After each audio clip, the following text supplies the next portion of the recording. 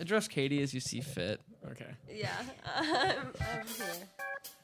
You know what that sound means.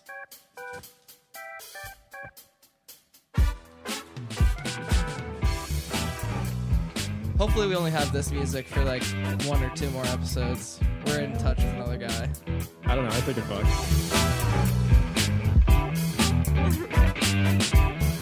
It's funky. It is long. It's long. Yeah. But it's royalty free.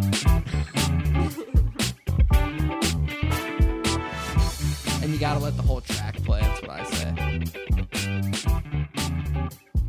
And then we ready fade out 5. And fade out 5. And ready cue crowd. That's right, guys. We're back. And you can tell the crowd is jazzed up, dude, because we have a very exciting episode today as I'm joined by in-house producer Katie Fitzgibbons. And and of course, a very special guest. I don't even know what words to use to this. I don't have enough superlatives for you, my friend. The one and only. You know what? What I've been doing is I've been having people introduce themselves. So why don't you go ahead? And this is your camera right here. Actually, we've got 2 cameras today. Okay. So why don't you go ahead and introduce yourself, my friend? Hey, everybody. I'm Lance Giuliano. I don't really know what else to say. Lance Giuliano in the building. Very fun, man. Thanks for coming on the program. Of course. Thanks for having me. Yeah, of course. So listen, a lot of people, when they get here, their first question is, what the gosh dang heck is this show about? Yeah. I was getting there. I was gonna let you do your shtick. You'll see the thing about the opening shtick is that it's all made up. just fucking going for it, dude. But our time in Ann Arbor is quickly coming to a close. That it is. We have some of us only have like a month left. I know Macy, they're booking it soon, but Macy Goller, who is scheduled to appear on this show tomorrow. Oh, yeah. okay. So, a little tease. Yeah, of what to come. But I don't know.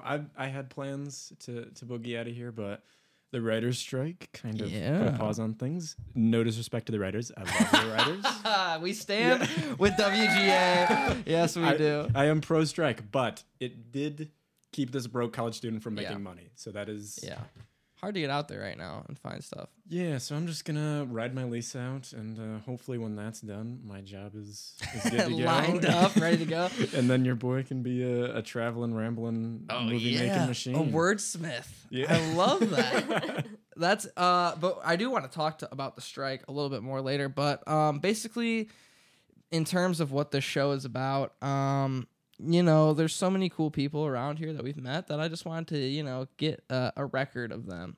So I want to start just by asking you. I want to go back to the beginning, Lance. I want to baby Lance. I want to go to baby Lance, dude. I want to fucking. He was a menace. Let me tell you. Really? Okay, that's okay. Well, so interestingly, the first 4 guests that we'll have on here will all be Michigan people. Okay. Which makes me happy. Yeah. Because we met a lot of out-of-state people, but when you meet them, and I'm sorry because Katie's an out-of-state person, so we're kind of we're not really talking to you here. But you can always tell when you meet a Michigan person in this world, don't you think? It's just kind of like it's like the vibes, how they carry themselves. Yeah, it's especially just a different energy. You can really tell in wintertime. Yeah, dude. If you're wearing shorts when it's 55, 60, you got a Michigan person on your hands. Exactly. I remember when we had that week of like 70-degree weather in February, and then we kind of came back the Michigan Classic. I made a vow foolishly that I wasn't going to wear a winter coat again after that week. So you were stubborn enough to stick with it. Oh yeah, no. I am. If there's one thing I pride myself on, it's commitment to the bit. So I was I made this vow, so I would be like walking to class in a hoodie, like just freezing your ass off. Yeah. But that's good. So okay, so we know you're in Michigan. So we're in Michigan. About an hour east of Ann Arbor. So right there. Technically Metro Detroit. It's called New Baltimore. Most people have never heard of it because it's a small fucking town that doesn't have a whole lot to do. I know you're not supposed to shit talk the place where you came from, but I'm not do it a little bit. Not a small town guy. Interesting. I grew up there, and it's just having moved to Ann Arbor and lived here for the past 4 years, and then going back to like visit family and friends and stuff. It's fucking boring. Yeah, there's nothing to do. Yeah, like there's nothing to do. I just got back from a home visit Sunday night, 2 days ago. And Mother's Day. Yes. See mom. Saw mom. Spent the week leading up there, just hanging out. Because they want to see me before I ship off to wherever I'm going. To the cursed, dirty land of liberals and fucking drugs. No, my mom acts like I'm going off to war whenever we talk about it. She's sending her baby to LA. That's basically a war zone. She always goes, well, it'll be okay. It'll be okay. And it's like, I'm not like... Yeah, no, it will be okay. Mom. Like, you don't like have to you can tell visit yourself like we're that. in the same country still. Like you can visit me Yeah. without a passport and shit. Do you like, think she's going to come out to LA to see you? I think hard. so. Well, the thing is she has a fear of flying too, Yeah. which makes it way harder because like my dad has put a big no on driving all the way to LA. Yeah, we're not going to drive across the country. Yeah, so we'll see. Maybe my dad will just come out and we'll just fucking kick Hang it out. and That's be, good. be dudes. But So you're in New Baltimore, which Yeah. So I've been watching a lot of The Wire lately. Shout out Oliver Thornton. I know he's watching. But he's been telling me to watch The Wire for like years, and I never got around. And then just like last week I started, and I've just been going crazy. Well, was it because of our little get together and I talked about that? Yeah, absolutely. Okay. Because I've also been watching through The Wire in actual Baltimore. Yes, I wanted to do any Baltimore accents get to New Baltimore, or is that just a fantasy in my head? No, we sound like every fucking Midwesterner. We say sneak and ranch and like all that. Yeah. Ope. Fucking boring. Whatever. Yeah, it's fine. Yeah, just a bunch of engineers and teachers pretending like they're blue collar work. It's such an interesting culture. I say culture very loosely in New Baltimore. But we all like acting like we're blue collar, like farmers, but like it's a bunch of engineers and teachers. It's who not just that. commute to work at GM. That is a weird. That's a definite like cast of mid Michigan, especially. Like I knew a lot of people that really like they wanted to have this like fantasy of being like a farmer or being like just this like an auto plant worker or something, and it's like dude, you work in like pharmaceutical sales. I don't know what to tell and it's you. like I've worked blue collar in high school. All I did was like construction and shit like that, and it's like, I mean, it's a fun job, but I don't know, it's a fantasy thing, it's a American dream thing. So we're a New Baltimore public school guy. Yes, well, Interesting. It's complicated. So I went to what was called a magnet school. Okay. So like all of the public schools in like a 30-40 minute radius all went to this one school. They did the baccalaureate program. Nice. But you'd take a test and then you'd go there. It was free, but like it was small, like 100 kids were there. So like there were some people from my school district there, but then also people from like Warren and L'Anse Creuse and all the other local districts. So it was a little bit of a melting pot, but really hard academically. Really? And we're back. Yeah. Woo. All right. So what's the name of the school? It was called the International Academy of Macomb, which is like nice. the douchiest fucking name you could think of for a school. Like, that's what we called it because I was like, I don't want to be seen as like this huge stuck up nerd, so I'm just gonna be like, I am, baby. Yeah, I'm an I am boy. And big school? How big are we talking? 100 per class. So Okay. I knew nearly every person who big enough to walked through not that feel school. tiny, but small enough where felt you know tiny. you really it felt tiny. It felt tiny as fuck. Okay, interesting. Part of the reason why I also wanted to come to Michigan, because like everybody knew who I was, everybody knew my business, and I was like, that sucks. I don't like this. I don't like this. And it's nice coming here and just being like another person in the crowd. Yeah, that's interesting. So I went to a public school. Did you go to public school? Yeah, I went to public school. Wheaton North. Wheaton North High School. I also went to, and I think we had about 300, probably a little less in my graduating class, which to me was like, I really liked that size because I recognized everybody, but it wasn't like, people were nosy, obviously, in a small town. Like the school was bigger than the town that I was in. But it wasn't like everybody knew my shit, you know? Yeah. I think I'm a very to myself guy. I'm not like secretive. If I know you, I'm more than happy to talk about my shit. Yeah. But like if I don't want you to know my shit, I don't want you to know my shit. Everybody in school to know what the fuck I'm doing. Yeah.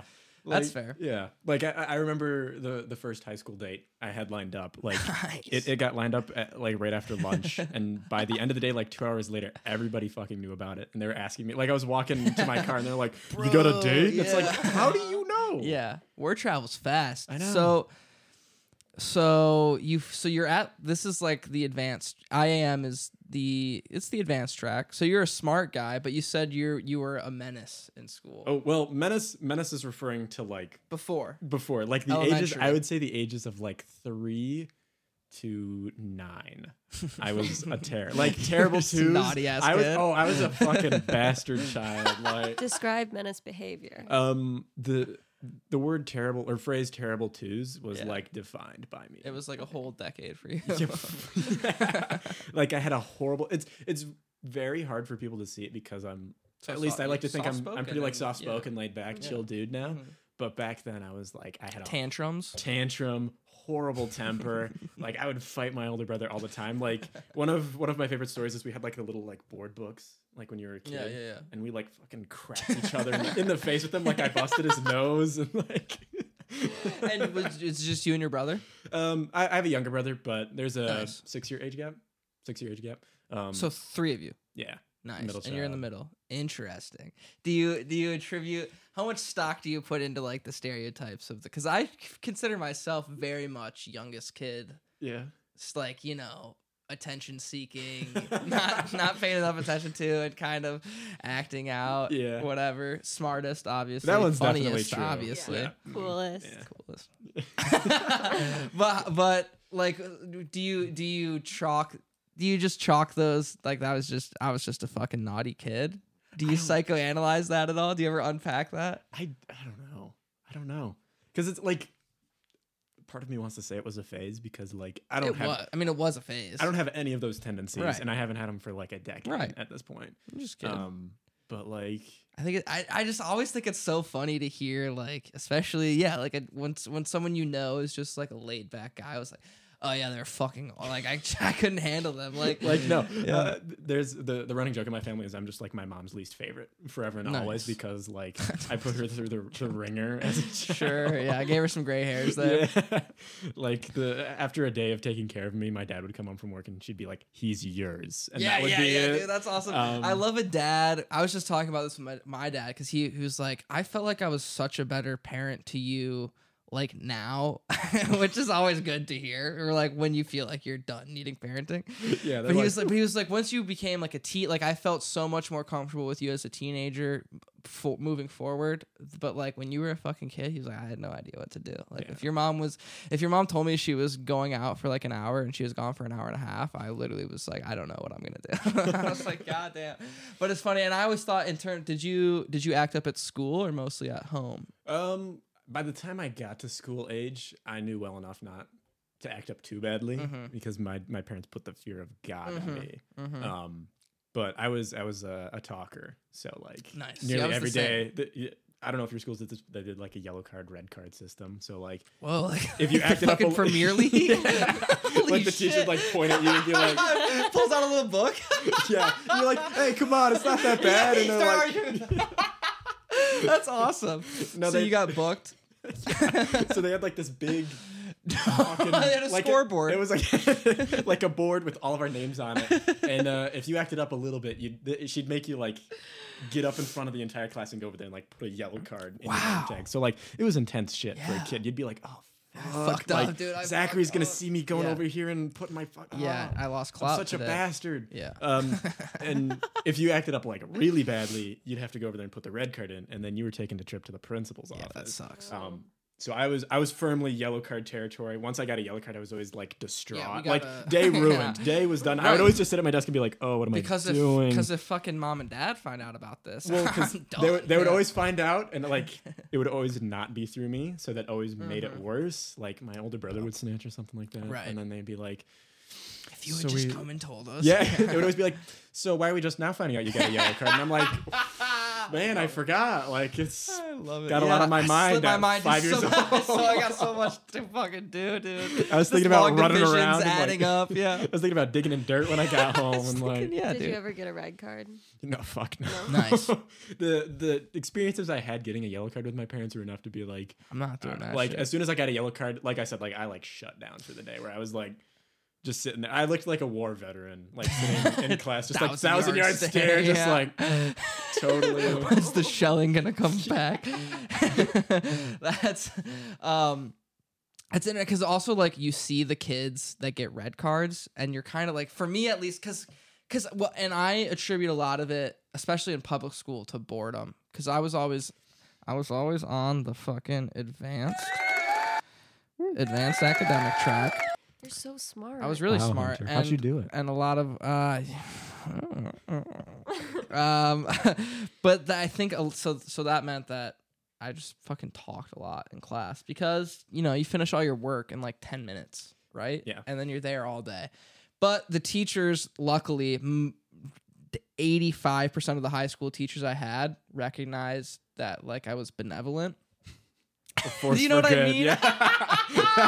Or I was at least gonna like, I don't know, like make them laugh. Like that sounds weird. That like, I was making them laugh. He was and doing getting them shticks. through the day. Yeah. But I do think like it did alleviate something to be like, well, I don't have to worry about him, completely distracting the class. And that was the case for a while because I'd always look at these kids like really getting in trouble, and I'd be like, oh, they're fucking crazy. And obviously there's a lot else going on. But I always knew that I was gonna get, hey Hunter, shut up. Yeah, I'm trying to do this fucking lesson plan. But I always felt like I knew where to step that I wouldn't get sent to the principal's office. But that did change in high school eventually. But that's a story for another. Yeah. podcast. No, that's pretty similar to my story. It was like I was on the gifted track and like did my shit. And I'd be sitting there and be like, who wants to play? Who wants to talk? Dude, and got like nothing to do.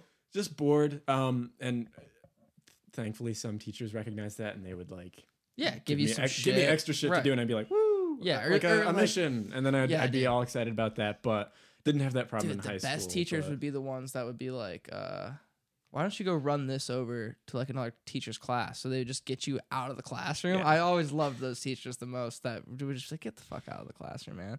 But that's, you said you curbed that in high school. Well, good behavior because of the academia was so rigorous. Like, so to put it in reference, when I got to Michigan, I was like, oh, this is it. Yeah. Because it was like significantly easier than high school. Like even writing essays, I was like, this is all I have to do to get an A. Yeah. Because my high school, like I would come home from school. In the fall, I'd have tennis practice after school. Nice. But I would pretty much come home and just work until I went to bed. Nice. And then I would. So you had like, you were a fucking adult. I was like, I had like a schedule. job, like, and that was it. Like that was it. That was my high school experience, which, to be honest, not a great way for a teenager to grow up. Really? No. I mean, it was I like pretty, yeah, not much of a social life, to be honest. And you felt like you just didn't get to be a kid as much as you wanted to. Yeah, and it was also weird because like I kind of don't like school. Like I like learning. I like educating myself. I like learning a new thing. Yeah, on my own time. But the second somebody tells me I have to learn something, I'm always like, nah, I'm good. It's all bullshit. Yeah. And like I've always been more of a creatively minded person. Nice. So doing all of math and like all this shit. It was like it wasn't like I was bad at it. It was just like I don't want to do this. Yeah, absolutely. And like what's all this gonna do for me? So was it working in high school? Was that your choice? Was that a family thing? Dad saying, go get a fucking job. I don't want you, hanging out with the goddamn losers on the block, drinking beers and smoking weed. So during the school year, my parents recognized that school was way too much, and like we couldn't like mentally could not handle like an actual job on top of school and like extracurriculars. Especially at the school you were going to, especially. Yeah. But during the summer, it was pretty much like, we're not gonna pay for your shit. Yeah, you're not just gonna laze around all day, motherfucker. Yeah, do something. So I just kind of like found gigs. Nice. Somebody through my dad's work, she was like an elderly woman and she wanted somebody to do landscaping, and I was like, well shit, I'll come do landscaping under the table. It's hard work. I pay taxes on all of my jobs, nothing under the table. Katie's taking notes, which concerns me. I'm gonna report you. That's good. Lance pays taxes, and that's on the record. Yeah, law-abiding citizen right here. Sorry, go ahead. No, and then from there, I found like construction gigs, and like my dad likes flipping houses on the side, so I was like, so you should work there. I'll get a piece of that. And... Do you think it? Because like I understand because while you were out doing that, I was like literally in places that I shouldn't have been, doing things that I shouldn't have done. But I think there's pros and cons of both. Do you think that it gave you some resiliency, some like I just looking on the outside of both of us feel like you're better equipped to just like go out and handle just like a work environment, especially a gig economy. Yeah. Yeah, to be honest, like having done all of that shit, so much of my life seems way fucking easy because of it. Like there are very few things that have come close to like that level of stress. Like I'll do this and I'm like, shit, really? Yeah. So it definitely has prepared me. It's given me a work ethic that's probably a little too good. Like I can kind of overextend myself, work a little hard, unhealthily. Yeah, because that's just like that was just like what the expectation was, and I was like, well, it's kind of I have to turn it off, but it's like in my brain where it's like, well, this is what I have to do. Yeah, you're hardwired. You do hardwire yourself. Yeah, especially because like those are formative years, And that was just like, oh, this is how it's supposed to be. This is what it is, dude. We're working, dude. So I've gotten pick yourself up by the bootstraps. Yeah, I've gotten a lot better at being able to like shut that off and be like, all right, I'm just gonna slack off today. And, like, because you do have to. Yeah. That's so. And then you mentioned tennis practice. I gotta ask you, what were the sports? What were you? Ooh, so I played football for a while. Nice. And I was pretty good at it. And part of the reason I stopped was because of academics. Nice. Time commitment. What position did you play? Slot receiver. Nice, dude. I know I don't look like much right now. No, you got a bit of a slot receiver build, dude. No, I used to be much bigger, to be honest. I was about 15 pounds heavier. Lifting weights with the football team? Yeah. Nice. And like I was pretty solid at football, not to pat myself on the back or anything. But I was a starter and like fuck yeah. I also played safety. I was much better at safety. Nice. And I was like captain of the defense and all that shit. Fuck yeah. So when did you stop? Junior? Sophomore year. And I was like, well, shit, what do I do now? Because like football was kind of like my fall, and I love football to this day. Yeah. And I had a couple friends on the tennis team, and our tennis team was like the fucking bad news bears. It was like you show up and you're on the team. Yeah, nice. So within 2 months of picking up a racket, I was like in the solid double rotation. Yeah, right, nice. And it was such a bizarre experience because I played for 3 years. Our first year we went undefeated. Our second year we went winless, and our third year we went undefeated again. Weird. Which is. Who'd you lose? Who'd you lose and who'd you gain? What the fuck was going on there? I don't know. Coach was going through a divorce. Your second year, I guess, or something. Well, my first year we had a lot of ringers because we had a bunch of seniors who were good at tennis, and then they left. Right. But in between the second and third year, like we didn't add anybody. It was just like you just hadn't learned yet. You hadn't grown. It was just. Or you had to wait for the other fuckers at the other schools to leave. So, but like I don't know what happened. We just stepped up, and I'm technically a 2-time Mac Blue champ. Oh fuck yeah, dude. Yeah, I got the medals and patches and shit. Yeah, I love it, dude. Yeah, also played football until the old knees gave out. Yeah, you could have gone pro if it wasn't for that. I was getting looks, man. Yeah. No, I wasn't getting any looks. I was easily the slowest person on the team. Yeah. Like maybe me and one other guy who was like 70 pounds heavier than me. We were easily the two slowest guys on the team. I played D-line, and I could see it. I capped out at like 5'8", 215. I think that was like the biggest I ever got, which was fine on the freshman team. And then when I got up to JV, I was also good at like I had no business starting because the other guys that I was on the D line with went on to play college. Like one guy played D line at Grand Valley, another one played college rugby, and like we had athletes. So we had big dudes, and I just was like schmoozed the coach enough that he was like, Hunter, you can start, at the start of the year, and just got fucking destroyed. Anyways, that's what high school football is all about, though. It's about learning who can actually get blown up by some dude who's like 300 pounds. I also played football. Thanks for asking. Oh yeah, what position? Yeah, quarterback. Quarterback. Oh, so you were just Katie was a gunslinger. Yeah, I was awesome at it. What? That's nice. All right, so I want to circle back to high school just for a little bit longer. When did the movie making start? Late high school. So I've had a weird trek with film because growing up, my parents were very, very protective, overprotective of like what I saw, what I consumed, music, movies, anything but books, which is a weird line to draw. Interesting. But But like, if you can read it, I'm glad that they drew that line because that's a slippery slope, as we know. well, yeah, No, I'm sorry, yeah, I'm they were like throwing books into a fire in my backyard. Teach you goddamn porn in schools. Sorry, I didn't mean to say No, that. you're good. But yeah, interesting. They trusted you to get well read on the right literature, but they didn't trust the constant beam of whatever TV networks and movie studios were pushing Like out. I grew up without cable.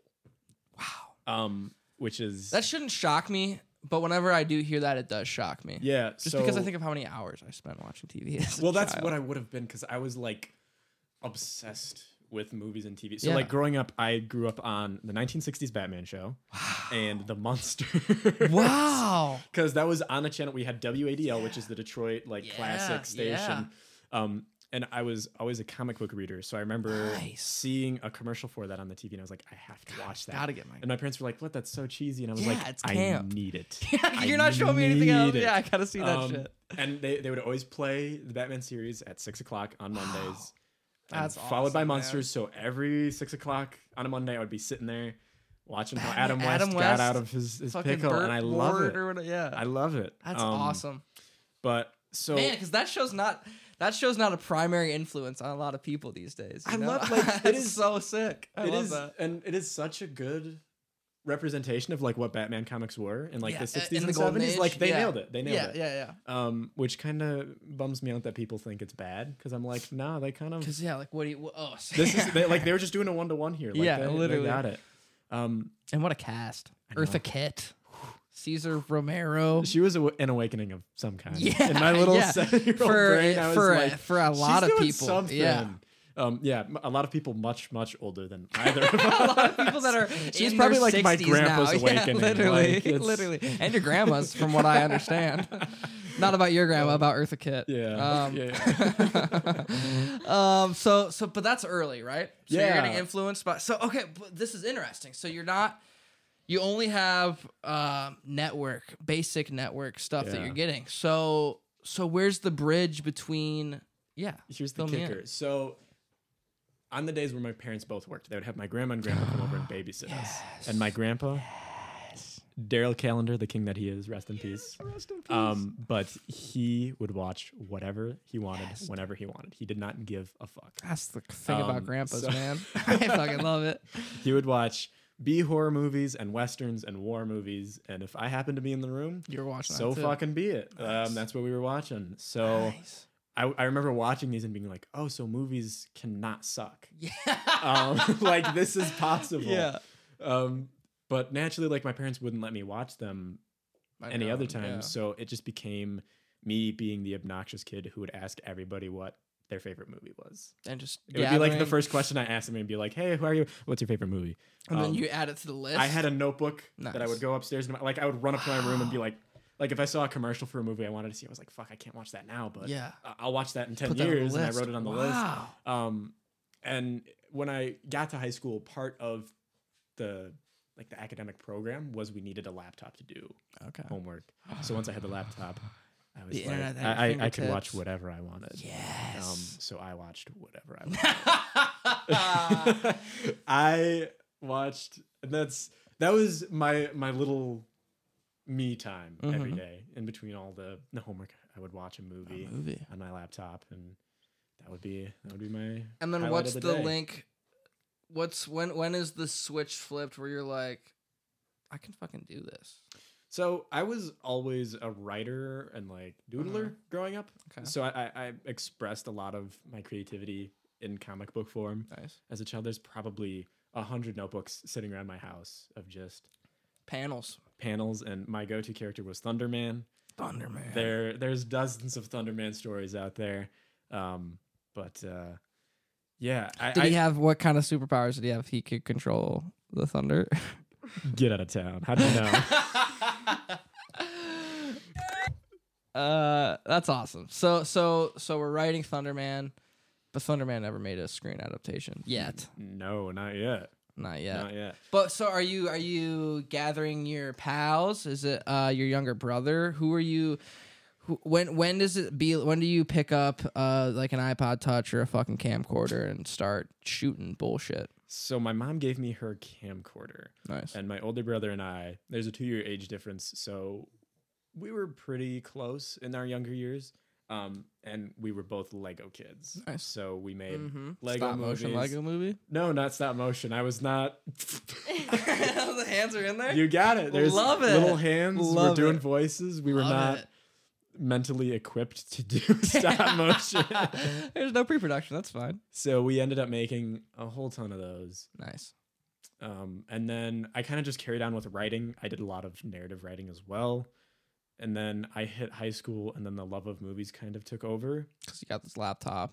You're asking everybody. And then I just kind of decided one day, because everybody in my high school knew that I was into movies, because I was like the guy who always talked about movies. I was like, guys, have you seen this movie? I fucking love this movie. Right. Sorry to anybody in high school who had to deal with that, because I know how, Right. terrible How that can be. nonstop it was. Yeah. But I had one friend in high school who I've kind of lost contact with, unfortunately, but her name was Maddie, and she was into photography, and we kind of just there we made go. the connection you got a camera. there. I like to write. We made shit together. Nice. We directed 2 or 3 things together. And so at this point,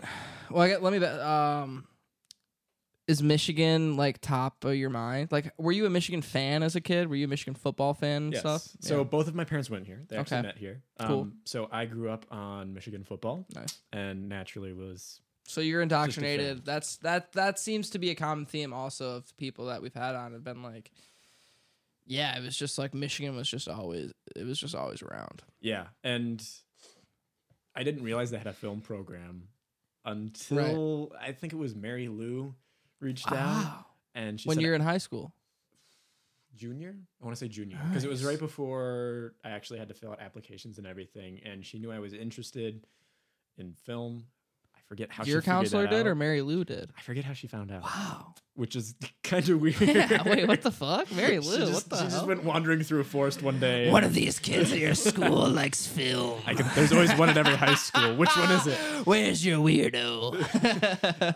And she took me on the tour and showed Nice. me all the shit. Wow. And I was blown away because I didn't realize that they had Thought shit. you could do this here. Yeah. Yeah. And USC and UCLA didn't want me. Right. Which Same, they don't want most same people. for me, yep. I wish so I had it played just- my cards more to get wined and dined like that, though. Because I went on the website and figured out that Michigan had a film program, but I was like, I'm going to USC. Because that's what fucking George Lucas and not Steven an Spielberg option. and Will Ferrell did, so I have to go there. Yeah. And then obviously I didn't get in. I didn't get into UCLA or NYU or any of those schools. And then but I wish I had like come back here and been like, why don't you guys give me a tour of the facilities? It sounds like they did it to a lot of people. I know. Like I've Jesse got it. I got it. Yeah. You got it. Yeah. Dude, Hannah Dando got like, what the fuck? And on my application I was like, yeah, I'm gonna declare a film major first semester. Like I know what I want to do. So I think they were just like, yeah, we got him. To be fair, I kind of just fail my way upwards and everything. Like this was Love this was not a planned endeavor. It just happened. It fell right into my lap. Yeah. And I was like, See, but that's I guess we'll do it. I think that's less of failing your way up than it is of like you're just in the right place at the right time. Yeah. Because I mean, you did a lot of hard work at school. So Michigan is in essence your safety because you were with both parents there. I mean, it sounds a little douchey to say, but you were pretty confident you were going to get in there, and USC and UCLA were more reaches. So you come here, and well, what dorm do you live in? I like to ask people that. I was a Cousins kid. I was privileged as fuck because Cousins was nice and small and recently renovated. Nice. You had AC. Oh yeah. A roommate. Yeah. So funny story. I used to be a camp counselor at a writing camp in Northern Michigan. This was brought up in pre-production. I stalked you a little bit. Okay. This is great though. What part of Northern Michigan? Are we talking Blue Lake? No. Interlochen? So it is Wolverine, Michigan, which is shit. by Indian River. Yeah. But were you American Children's kids? I read a few, and I read a few Michigan Chillers as well. So it was run by that guy. Nice.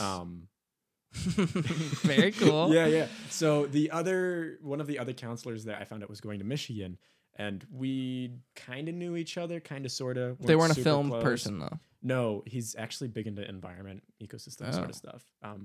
But he wanted to room with me because he kind of knew me, and he was bringing a pet hedgehog. He was like, I can't have a rando with this hedgehog because they're going to report me.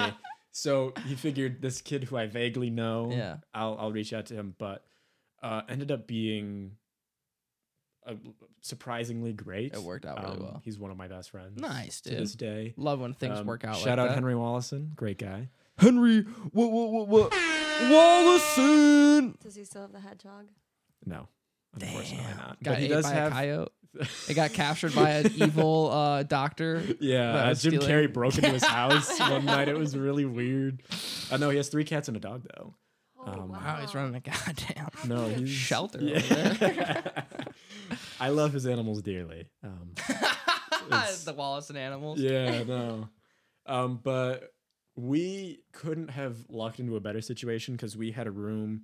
We were on a floor of mostly singles and a couple doubles, but our double was close to the size of a triple with only 2 people. So nice. That is the best scenario. It was dream case scenario, AC, on the hill. Good spot. It's a social spot. Yeah. And year one, do you, because you've gotten the tour from Mary Lou, are you pretty much sold on FTVM? You're like, and you took 150 freshman year. Yeah. Come to think of it, I think we were in the same section of 150. I was thinking about this on the walk over, and I was like, I'm pretty sure Hunter was in that section. Here's the problem with my freshman year of film school. I was kind of in my shell a little bit. Oh, me too, 100%. Yeah. Like, I didn't have the beard. I had hair. Interesting. I was like awkward little high school me still. Because I had met Katie and Primac and Ben Servita and Jonah through Breach of Peace. Yeah, what is that? It was a short-lived. It was actually very fun for me. It was a short-lived sketch show through Wolf TV when I was a freshman, and it was just discombobulated, and it didn't run for very long, but it didn't help me. It was fun. It was a fun experience for me, and I met a lot of people. But I remember being in that huge 150 hall and being like, all these people are so talented, and I know they're cool, but like I don't know how to fucking talk to them. That was me. There's a chance we sat next to each other and we were both just like look like on our computers. Fuck. Do you remember most people? I did make a mark in that 150 class for the virtual reality Citizen Kane unit. Oh, we were definitely in the same section then. Okay, yeah, because I remember you were sitting like the row in front of me, and we had to sit by section, and you went up there. Yeah, he said, "Do we have any volunteers to put on the VR headset and do the Citizen Kane exercise in front of everybody, and it'll be on the big screen?" And me being a raging narcissist and sensing my opportunity to make people laugh, I think I literally shot my hand in the air, and my GSI was like, "What? Chill out." And then, I walked up there and got to, active. And I had never put on a VR headset before. I remember thinking, this is cool. Yeah. And then just fucking around. You were natural. No, I remember seeing that and thinking to myself, like, man, that guy's so funny. Thanks, how am I going to compete with that? It was scary at first. Because that's a big auditorium. And it was, 150 was people in there. Packed. And also, one of the people I met was Demetrius Fields, who I'm a big fan of. He's so funny. He is so funny, and he was like, and I was like trying to get on to do open mics to start. I hadn't done stand-up yet, and I really wanted to do stand-up. And Demetrius was like getting paid, like he was getting paid gigs in Detroit to do stand-up. And I remember being like, hey Demetrius. And he was like, well, what's up, Hunter? And I'd be like, man, you're so funny, bro. Like, do you do stand-up? He was like, yeah, I just did a gig. Like, I just had a gig like last night. And I was like, wow, do you get paid for that? And he was like, yeah. And then he just like looked away, and I remember being like, I'm such a fucking idiot. Yeah, the best way for me to describe my first semester is that episode of SpongeBob where he meets Kevin the Pickle, and the entire time he's just like, hi, Kevin. That was me all of freshman year, just like. I'm interested that you brought that up because I was not my parents let me watch almost anything, but the one thing they didn't let me watch was SpongeBob. Oh, well, that was the one thing I could watch. Yeah. When we got cable, Interesting. I was SpongeBob and Looney Tunes were... And I snuck in regular show. Nice. Which is a good show. It's a great show. Yeah. I've gone back and rewatched it. I love all three of those still. Nice. Looney Tunes are amazing, too. Well, I know we'll get to Letterboxd in a little bit, and I know there's some Looney Tunes stuff We'll on there. save that for later. But regular show, this is a funny little tangent I'll take us on before we can reroute. Yeah, but, please. The way I got away with watching that is we had a treadmill in my basement, and I would be like, hey, I'm going to go work out a little bit. Gonna go on a jog. Yeah, it would be like Monday's treadmill night, Mom and Dad. Right.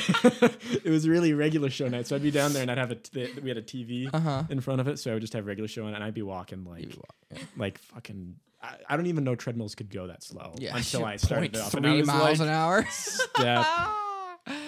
Yeah, you might as well just stand at the front, just wait. Yeah, and then you just back, take one step up. Yeah. That's pretty much what it was. But anyways, that's hilarious. Yeah. So where were we? We were at first semester. We're both awkward. We were in the same section of in the same 150 class, which shit's not really happening film wise yet. Did you get on sets as a freshman? I was like fucking tripping over myself to get into film. Nice. Which is the way to do it. Yeah, so I did Imag my first semester here because I heard Imag was a thing that existed, and I was like, I want to get on set. And the only thing I knew how to do... Wait, this is really cool, really quick, because I talked with Jesse at length about Imag, because that's a big part of how we became friends. Who was the top brass at Imag, if you can remember at the time? Do you remember who was running the show, or what producers, at least, that you worked with? Oh, God. It's fine if you don't. Yeah, I can't remember the name. I remember I worked on the short by David Dobrik. Whoa. Wait, what? Yeah. David Dobrik? Or no, not David Dobrik. Fuck. I was like, what? David, what's his last name? It starts with a D too. No. Fucking I was like, whoa, he was here? I didn't even click for me. You were saying that, and I was like, what's so weird about that? Whoa, and then I was like, oh, that's a different David D. My mind is running a blank as well. we can plug it in and post. We'll fucking superimpose this name, or maybe we won't. Yeah, we'll just leave it in and make me look. But you get on a. We might cut that whole fucking part. We're gonna slow that bit down. We might just fucking. Okay, so you're on set. You're on set. Do you remember the name of this project? It was Every Little Thing. Nice, and you're like, you just want to fucking get on set. Yeah, and the only like I said, the only thing I knew how to do, hold a boom pole. So I was like, all right, I'll show up on your set and I'll point a microphone at something. Everybody, we need those. Imag needs those bad. Yeah, everybody needs sound. Nobody likes doing sound, which is weird because it's like it's easy chill, and it's chill and it's a good way to get experience. But I feel like, and it's a good way to like. I think, like I'm always especially when I was producing stuff this last year, it was like if I just want to fucking chop it up with someone, I'm gonna go talk to the audio guy. Yeah, no, like my first people to go talk to, audio, second camera. So like audio's always the top of my list. That's actually how I met Kevin from Imag. I call him Kaboom because we had two Kevins on set, and I was like, "You're Boom, Kevin." I love that. I love more. We're definitely gonna have to get Kevin. Have you met Rachel Altland? I have not. Yeah, so Kevin and Rachel were our little. Kevin, I produced Kevin's shorts. Last semester, and then love that guy. And we were looking for audio people, and I was like, Kevin, you do audio now. And Rachel had done audio on Danny and Me, the famed sketch. And I remember knowing that, and I knew Rachel and Kevin kind of got along, so I just said, Rachel, you do audio now. And they were like, we didn't like plan on being audio people. And I think I said, nobody really plans on being audio people, but you guys are good at it. Yeah, and I like talking to you on set when I get bored, so you're my audio people now. That's kind of how it happens. They just stuff a boom pole in your hands, and you're like point it at the people talking. Don't get it in the shot. Yeah, and that's it. And if you fuck it up, we're gonna be really mad at you. Even though most of the time you're not the problem, the one time you are the problem, you're gonna get fucking yelled at. You're gonna get reamed into. So I did that. Got on set, met a couple people, I guess. Clearly nobody notable to you, really. No, nobody that I really connected with. Funny enough, Zora was on that. Interesting. And as a PA? As an actor. Wow. And Kwasnick, the actor. We talked, but obviously it didn't shape up into anything until friendship until years later. Deadbeat. Nice. But I did that one my first semester and kind of called it at that. And then my second semester, I was on Seth and Vern. They did one. Called The Ghouls in the Attic, and it was funny because it was scheduled to film the weekend after we got canceled for COVID. Mm-hmm. And I was still on campus, and they're like, all right, we're going to knock this out in a day if anybody's here. I said, all right, well. I'm there. It's audio not like again. I'm doing anything else. Yeah. So audio again. Nice. On set again. That's nice to get 2 like good productions under your belt. Yeah. And then I did 290 right before COVID hit too, so I got that under the belt. You got to do it in person. Yeah. That was. You get to shoot film? Yes. Nice, man. I was the director for that one, which was super exciting. Nice.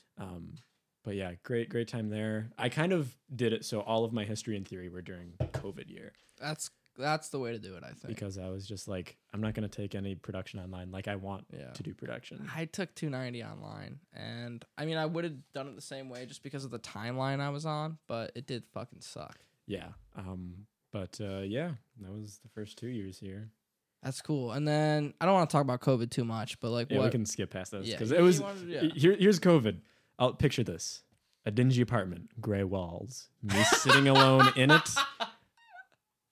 And repeat that for a year, and you've got it. That's COVID. Yeah, that sounds pretty similar to what I was doing as well. Yeah. So we come out, and so this is. So let's see here, because I'm trying to figure out when. I guess we didn't really start crossing paths really significantly until this year. Until 4/11. Well, let's take a couple more steps before we get there, because, as you know, I'm a big hooper. Oh, I know.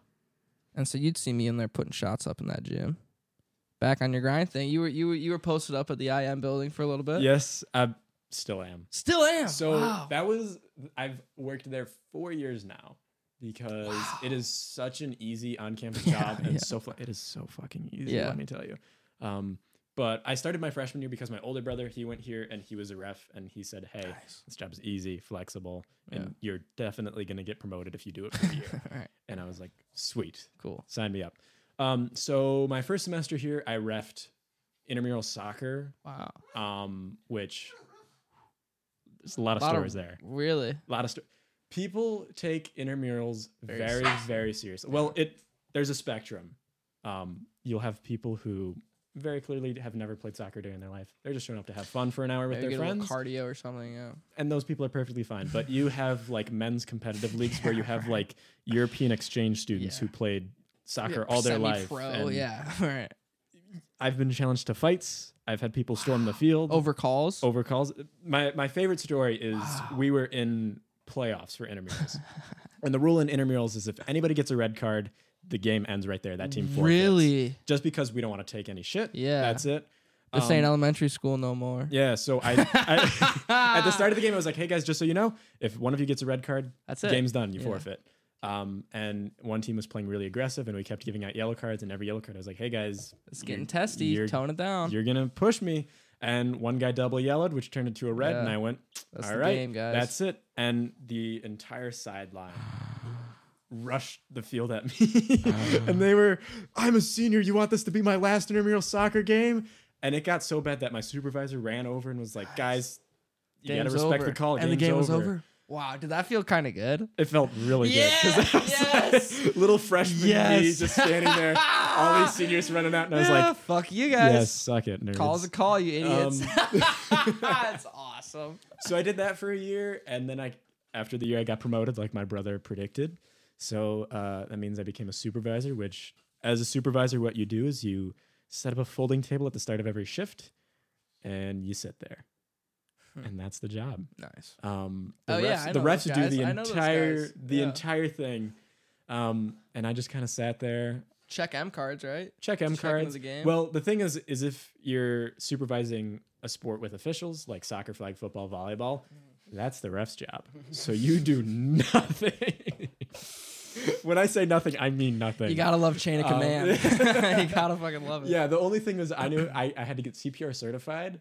So in the event that anybody fucking died on an intramural court, I guess I was going over there and guy to administer first aid. Some 20-year-old college kid, Lance. Being like, I'm CPR certified. I can come over and take care of this. But that was it for supervisor, and COVID kind of killed us because we couldn't do ref sports anymore. Dude, I remember the Flab 5 basketball team really, they had like the whole fucking world at their fingertips before it collapsed. Yeah. But this year was the first year we could bring back referees. And that's exciting. I kind of accidentally lead my way into being a coordinator, which is the next, like basically the highest you can get as a student employee at intramurals. Does it come with a pay bump? Oh yeah. Nice. This is the best paying job I've ever had.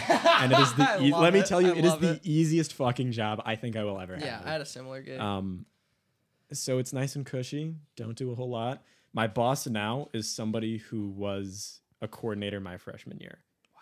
Which is weird. So he's like, everybody thinks he's like late 20s, and I'm like, no, this is like, yeah, he's 24. We hung, like, I went to parties with this guy. Like, dude, he's an econ major 2 years ago. Yeah. I was like, no, that's just Brian.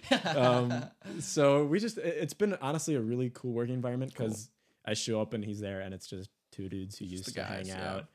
And yeah, that's intramural. Yeah, all right. So before we get to where our paths really cross, I want to bring up your letterbox really quick.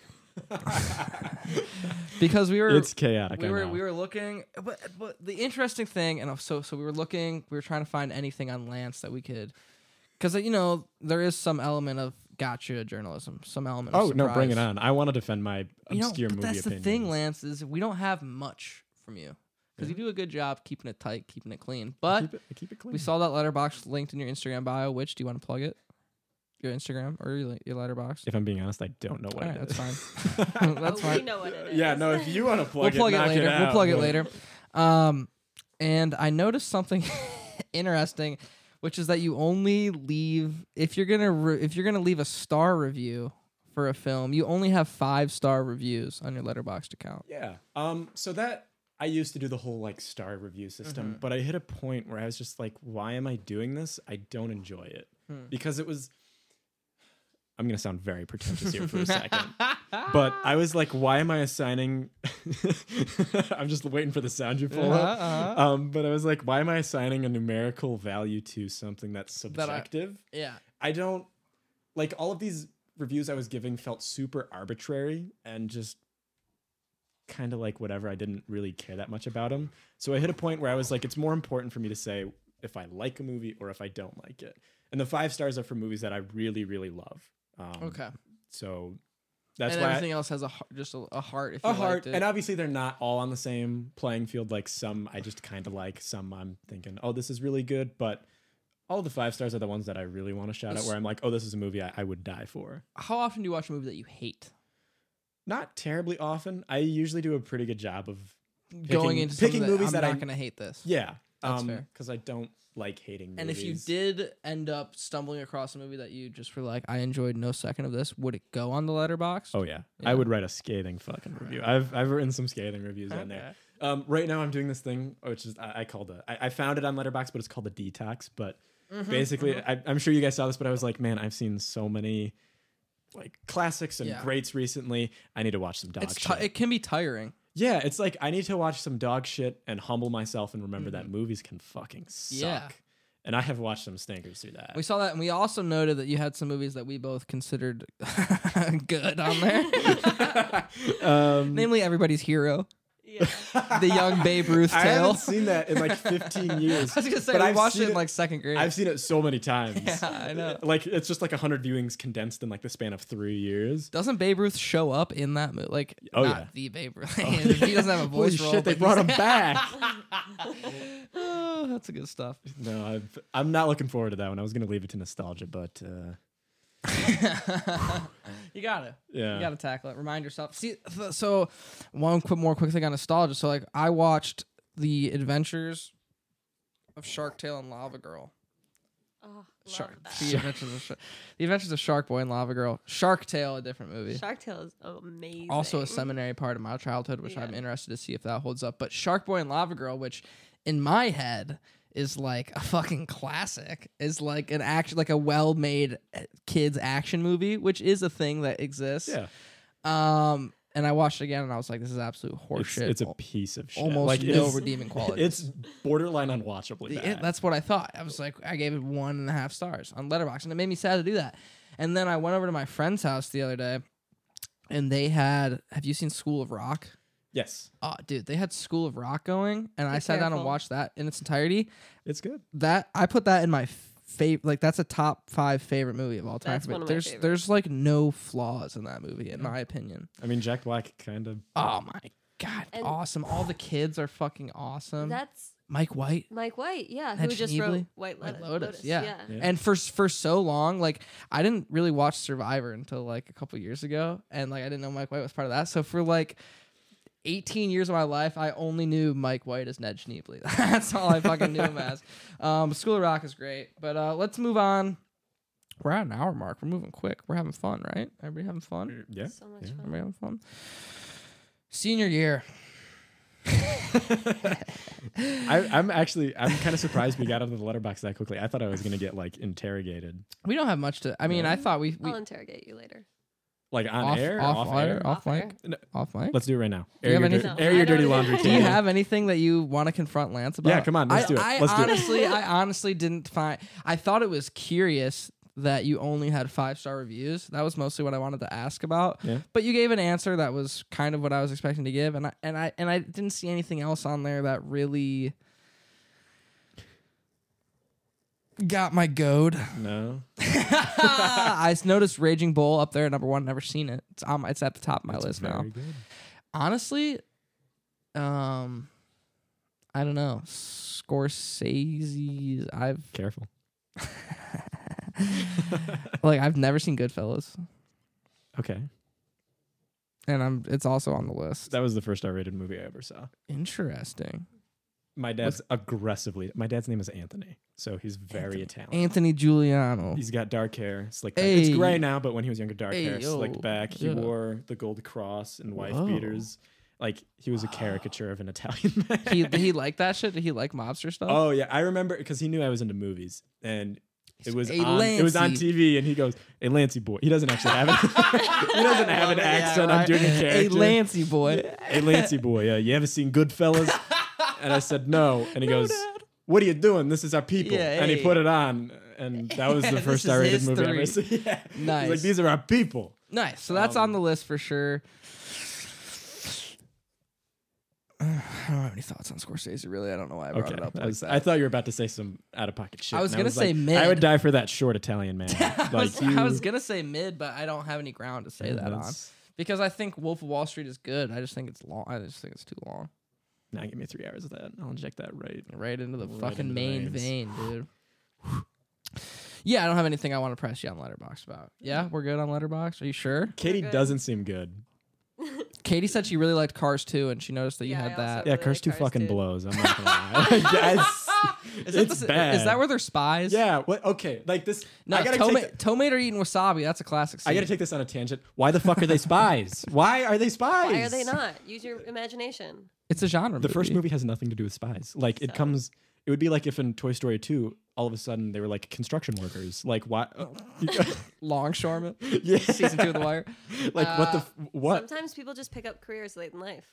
Well, okay. Well, hold on. There's a Cars 3, right? Yeah. And have you seen it? Yeah. And what's kind of the gist of that one? Are they like is it like a genre movie? It's kind of like Rocky Balboa, but with cars. Because that's what I was gonna say. Because Cars 1 is kind of like Rocky. It's kind of like a sports Cars movie. 1 is Rocky. Cars 3 is the Rocky Balboa 2 Rocky. which is awful. Rocky Balboa was really bad. Yeah, Cars 3 is like whatever. Okay, and Cars 2 is just like James Bond, like Yeah, never why? say die. Why? Just in the middle I of the don't- Rocky movies. It's like I can never enjoy the movie because the entire time I'm always thinking like, Oh, man. where did this come from? Like, there's nothing spy related in the first one. There's no tease. that's There's such nothing. a It's like a missed opportunity for it to be like Rocky 4. Like they bring in a Russian F1 car yeah, for the circuit. like they could have I would break you. Yeah, that guy was lean really into like the rockiness. Why the fuck is Michael Caine like in here Michael Caine.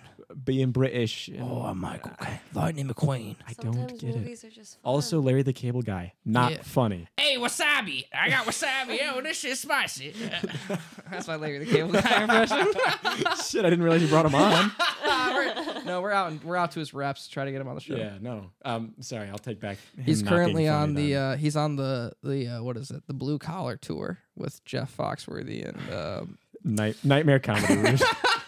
Nightmare comedy rotation. Let me tell Ron you. White. Yeah, they're Just throwing Jeff Dunham and like, oh, they're doing theaters from Mississippi to Tennessee. Let's move on from Letterboxd. or we'll be here talking about the goddamn Cars trilogy till the fucking cows come home. Which cars are tractors. Cows are tractors. That's true. Until the tractors come home. Nice. That cow tipping scene, not to stay on Letterboxd for Cars for too long, but that's a great scene, right? It's fun. No, I like Cars 1, and I feel like that's why I like Cars 2 is like missed the mark so much. Yeah, like Cars 1 I didn't give a shit about Tow Mater. He's a good background character, but like why is he the main character? It's one of those cases. Will you say that one more time about for me? Mater? Will you say that one more time for me? I don't give a shit about Tow Mater.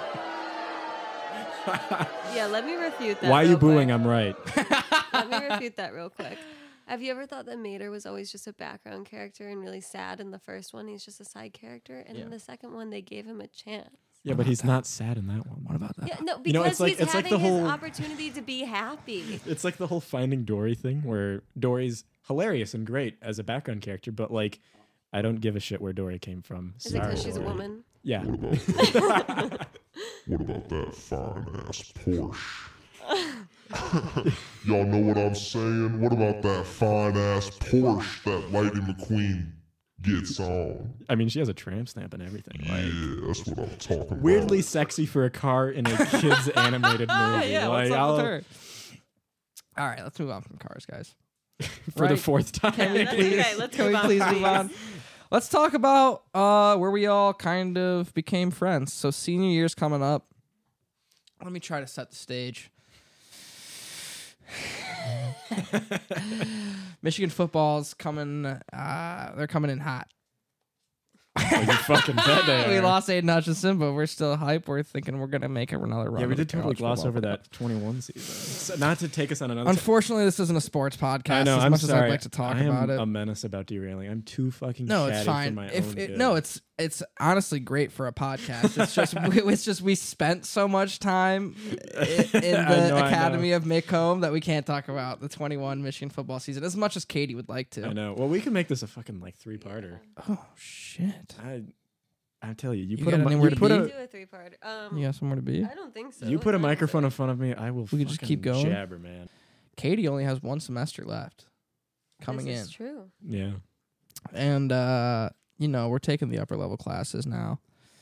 400 level, some would say sort of the cream of the crop of what this screenwriting department has to offer. I don't know The why best you're of the laughing. best. So I just think it's funny that I'm considered cream of the crop. Like, it's yeah, man, you are. yeah. And there's a guy that works for this school named Oliver Thornton.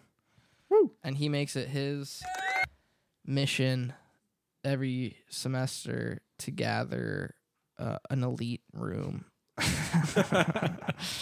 An elite room of storytelling. I hesitate to say savants, but I'm going to. I would also hesitate to use, but I appreciate it. FTVM 411 is the sitcom pilot writing class at the University of Michigan. Very cool class. You have a chance to pitch an original show idea to industry professionals, as well as outline an episode, beat it out, create a pitch deck, and then write a pilot episode of your show. 2 drafts if you take care of your shit and are on top of things. Yeah, that's the key part right there. So Oliver gets this writer's room, and I like framing it this way because it's like he's sort of like Charlie from Charlie's Angels, where it's like none of us applied to get into it. It's like we were all tapped. Yeah. Like one day there's a knock on the door and you open it and it's just this tall man in a sweater with his collared shirt poking out of the top. And Oliver flashes a badge and you say you're toking on a cigarette and you say, "God damn." He said, "I was out of the shit. I haven't. But for you, Ollie, anything." I haven't written a goddamn spec script in 25 years, but goddamn, I'll write a pilot for you, Oliver Thornton. You son of a bitch. That's pretty much how it went. That's pretty much how it went. Yeah. He came to my house at an unreasonable hour. No. He threw rocks at my window. I was sitting there and I was just like, had a what the boom fuck? box. And I looked down there and he's holding up the boom box. Yeah. Well, it takes a different approach for everybody, and Oliver knows this. I like being wined and dined. He's got to go and schmoozed CIA and movie for me, and he's got I'm to a go sensitive rom-com man, for yeah. you. Yeah, right. And what did he do for you? I actually asked him. Oh my Oh God. yeah, that tracks. Yeah. You'd be like, hey Oliver, can I join your Yeah, team? well, I think he had to have forgotten about me because it wasn't like, it was like a bit of a semester that I went away, and then I came back and I was like, please let me in your class. I will do many things. No, that's not what I meant. I'll be a really good student. I'll be a really good student, and I'll meet all my deadlines. Yep, get and all you'll A's. love me. And he was like, yeah, you're in. So, so a little before school starts, I remember checking the roster. Jeez. Sorry. No, take your time. I walk into the first day of 411 and I'm looking at heavy fucking hitters, dude. I'm looking at my boy Justin Levine, okay? Yeah. I'm looking at close friend Katie Fitzgibbons, friend of the show, friend of the program. I'm looking at an Aiden Seck, a Kevin Kresnick, a fucking Macy goddamn Goller, and of course, Lance Giuliano. Oh, yeah. Talk to me about when you go into that class, because I felt like I was kind of in a unique situation where outside of Aiden and I guess you to some degree, even though like I felt like I kind of knew you a little bit. Like we were kind of aware of each other. So it felt like we had a bit of a rapport day one. But I felt like I was in a unique position where I kind of knew everybody in that room. Because I had known Justin and Katie for years. I had met Macy in LA a couple months ago. We had hung out. Kevin and I had classes with, so it was just like Aiden and you. So did you know people going into that class? And I felt like that gave me kind of license to act a fool out of the gate. Whereas I felt like some other people, it took a couple weeks to loosen up and kind of realize that this is just a bunch of goofs. Yeah, I think I was one of those people. Okay. Because I was aware of pretty much everybody in that room before, because I had classes with them or that sort of thing, or heard the name. Right. By the time you're a senior, you like recognize these faces. Yeah. I had taken 310 with Macy and Aiden. Nice. So I knew them both a little bit. So they were probably the two that I was most comfortable with. I had 311 with Katie, but we sat on opposite sides of the classroom and never addressed each other once. Yeah, nice. So other than that, I think I kind of just hung back because you were a very big person. Honestly, a room full of huge personalities. Huge. I mean, dude, you put me and Justin Levine in a room and we won't shut up. Yeah. Like, we'll literally just keep talking. Yeah, that was a lot of big personalities. So it was kind of like I sat back and let them. Try to ignore her. She's just an asshole. Cool. Like so very close. Pretty soon I'm just going to close this mic. Yeah. Could be a whisper cast. I kind of like that. Welcome back. We shifted to the whisper cast while we were in our last break, we've gone to whispers only. Yeah, we want to be really quiet. Charlie's eating. Yeah, we don't want to disrupt Charlie while she's eating. Yeah, we want because everything in this fucking world revolves around my fucking dog. It's called an upscale dining experience. So we're in 411. Big personalities. Big personalities. But I think we're a very friendly group. Yeah, and I felt we always liked listening to each other. Even if we didn't agree with what the other person was saying, it was always fun to hear what anybody in that room had to say. Right. It felt like the first writing class, and honestly the first class I've had in general where everybody was actually engaged and interested in giving feedback or just talking about shows. Everybody got so excited for my show, and that was one of the because I would say, "Oh, who wants to talk about my show?" and everybody would go fucking bananas for it. And I think that was one of the things that really helped, because it was okay, these people actually give a shit. Yeah, this is validating about my idea. They actually give a shit about me and what I'm doing, and these are people that I would enjoy having around in the future because they're actually passionate about shit. Well, do you want to talk about your pilot at all? Because I've actually mentioned your pilot since that class has ended. I've in passing been this guy Lance wrote this pilot that I'm I think about your concept. I do that regularly. It has become kind of a calling card for me at the university. I've had people who I've just met be like, "Oh shit, you're the guy who so and so was telling me about your pilot." Can we say the name? Oh yeah, we can say that. We can. I'll give a quick rundown of the show, but it was called The Welfare Gun. Yeah. And it takes place in a alternate version of America where everybody is given a gun. The premise of the show being the government's responding to this gun hysteria by giving every person a gun, especially the people on welfare gun alone was so awesome. But what I thought was so special about it was tying in all these peripheral things, like the backlash of what would happen. I think is what made that show awesome. If you I don't know how much you want to talk about it. I'm more than happy to talk. Honestly, I really want to go back to that. I kind of haven't had time to tweak the pilot, but for me, it was just a process of.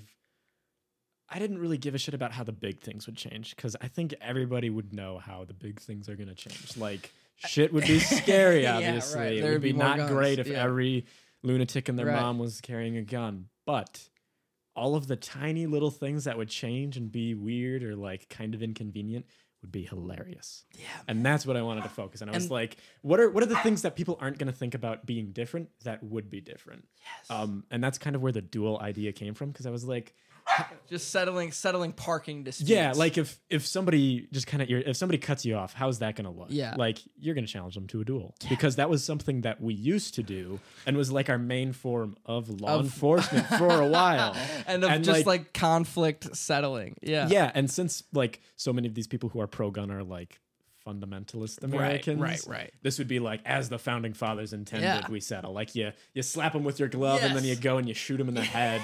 And then you go home to your wife and have a fucking meatloaf and mashed potatoes. And like that's life and welfare gun. And the idea you had the politicians getting involved in the mental, like that was my favorite part was because the mental gymnastics is so crazy in real life. The idea that you're like, okay, well, how are these people, like these people are not going to stop doing their mental gymnastics to make the world line up with their worldview, you know? So how would that happen in this? That I just thought it was fucking awesome, man. I thought you had a great script. And that's the really fun part is doing those mental gymnastics myself. Because I'd be like, how do I make this make sense? And it's like, well, it kind of doesn't have to. Yeah. Because so many of these people, it's fucking stupid. Right. It's stupid. And you can just kind of lean into it was nice to be stupid while I was writing. Yeah. Because so much of writing is trying to be smart, well read and smart and like, oh, this plot point's gonna pay off so well in 3 episodes. Right. But this one I could just be like fucking rocks in my head. Yeah. How do the most deranged people I know see the world? Yeah. Well, that's kind of how I have to see the world. Yeah, like there's so many people I know who would think welfare gun is a good idea. Yeah, right, and that's what's so awesome about the show. I know so much of the show is like, all right, if I had a conversation with this person, what would they say? And then that would be the show. That would be what I worked into the pilot, or the couple other episodes, and it was just kind of a fun experience that I haven't done before. I agree, and I thought like I had been in writers' rooms before, both in class and without class, and I guess I was, I don't know, like Oliver, who's like there, and like you are being graded, which I think can to some degree like alter the way that you know deliver feedback or write your script or do whatever, however you behave in the room with the person that gives your grade in this upper level class sitting right there. I was a little, I guess hesitant about, but like that wasn't the case at all. And I actually thought, it ended up, I felt like Oliver got us to like speak more succinctly than we would have if he wasn't there. Yeah, I would agree with that. I feel like he helped with giving feedback, but at the same time, I kind of forgot we were graded for most of the class. Right, which is awesome.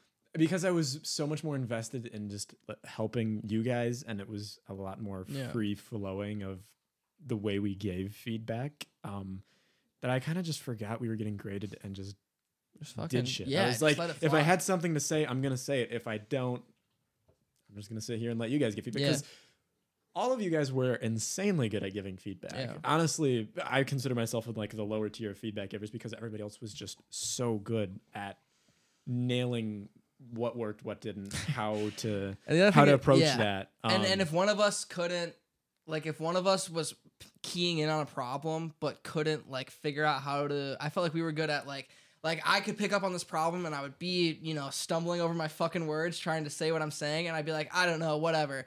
And then, Kevin or Katie or Justin would chime in and be like, I know what you're saying, Hunter.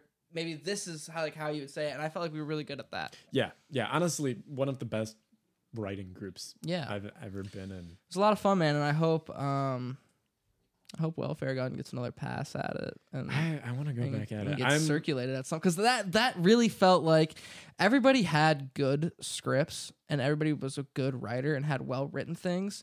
But of the six of us? I think 7. Of the 6 of us, the 6 scripts that were brought forth in that class, I felt like Welfare God was the only one that had like legs to move forward on. Well, that's always the interesting part of writing scripts is you always have to. What's something that's just for practice for me, and what's something that I can move forward, build off of, and make work. And I kind of was getting that sense from Welfare Gun, but like as somebody who's never worked on like getting a script sold somewhere, I have no fucking idea.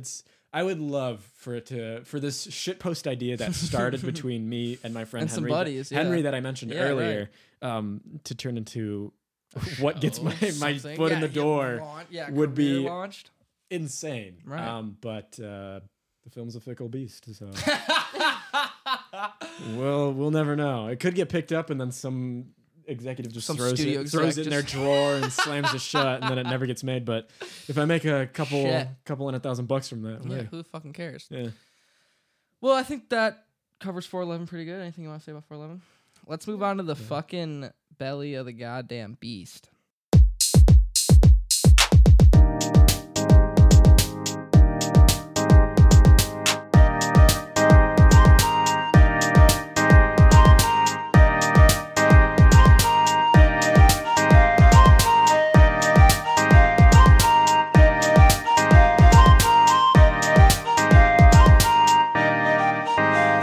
I think we got to wrap it up here, man, because we're running out of space. You're good. We're running out of storage. I'm in Ann Arbor for the rest of the summer, so we can... we'll get you back on, for sure. Yeah, no, like I said, I'll be a recurring bit. I'd love that, man. Yeah, because Katie, next episode will just be Katie's burning questions, and then she can ask all of them. Mine are so good. Do you like that? Yeah. Yeah, this is the Hunter Davidson hour. Next one's going to be the Katie Fitzgibbons hour. Yeah, well... Yeah, well... It certainly won't be called that, but we can do like a colon. Wait, we'll let her talk, I guess. Katie Fitzgibbon talks, we guess. No, sometime more than 10 words. Yeah. Before sometime in the next 2 weeks, we'll get you back on. Yeah, Katie will ask you her burning questions. Like I said, I'm in Ann Arbor. Well, thanks for coming on, man. Thanks for having me. It was a lot of fun. Yeah. And hold on, I guess we'll get her on mic one more time for closing statements.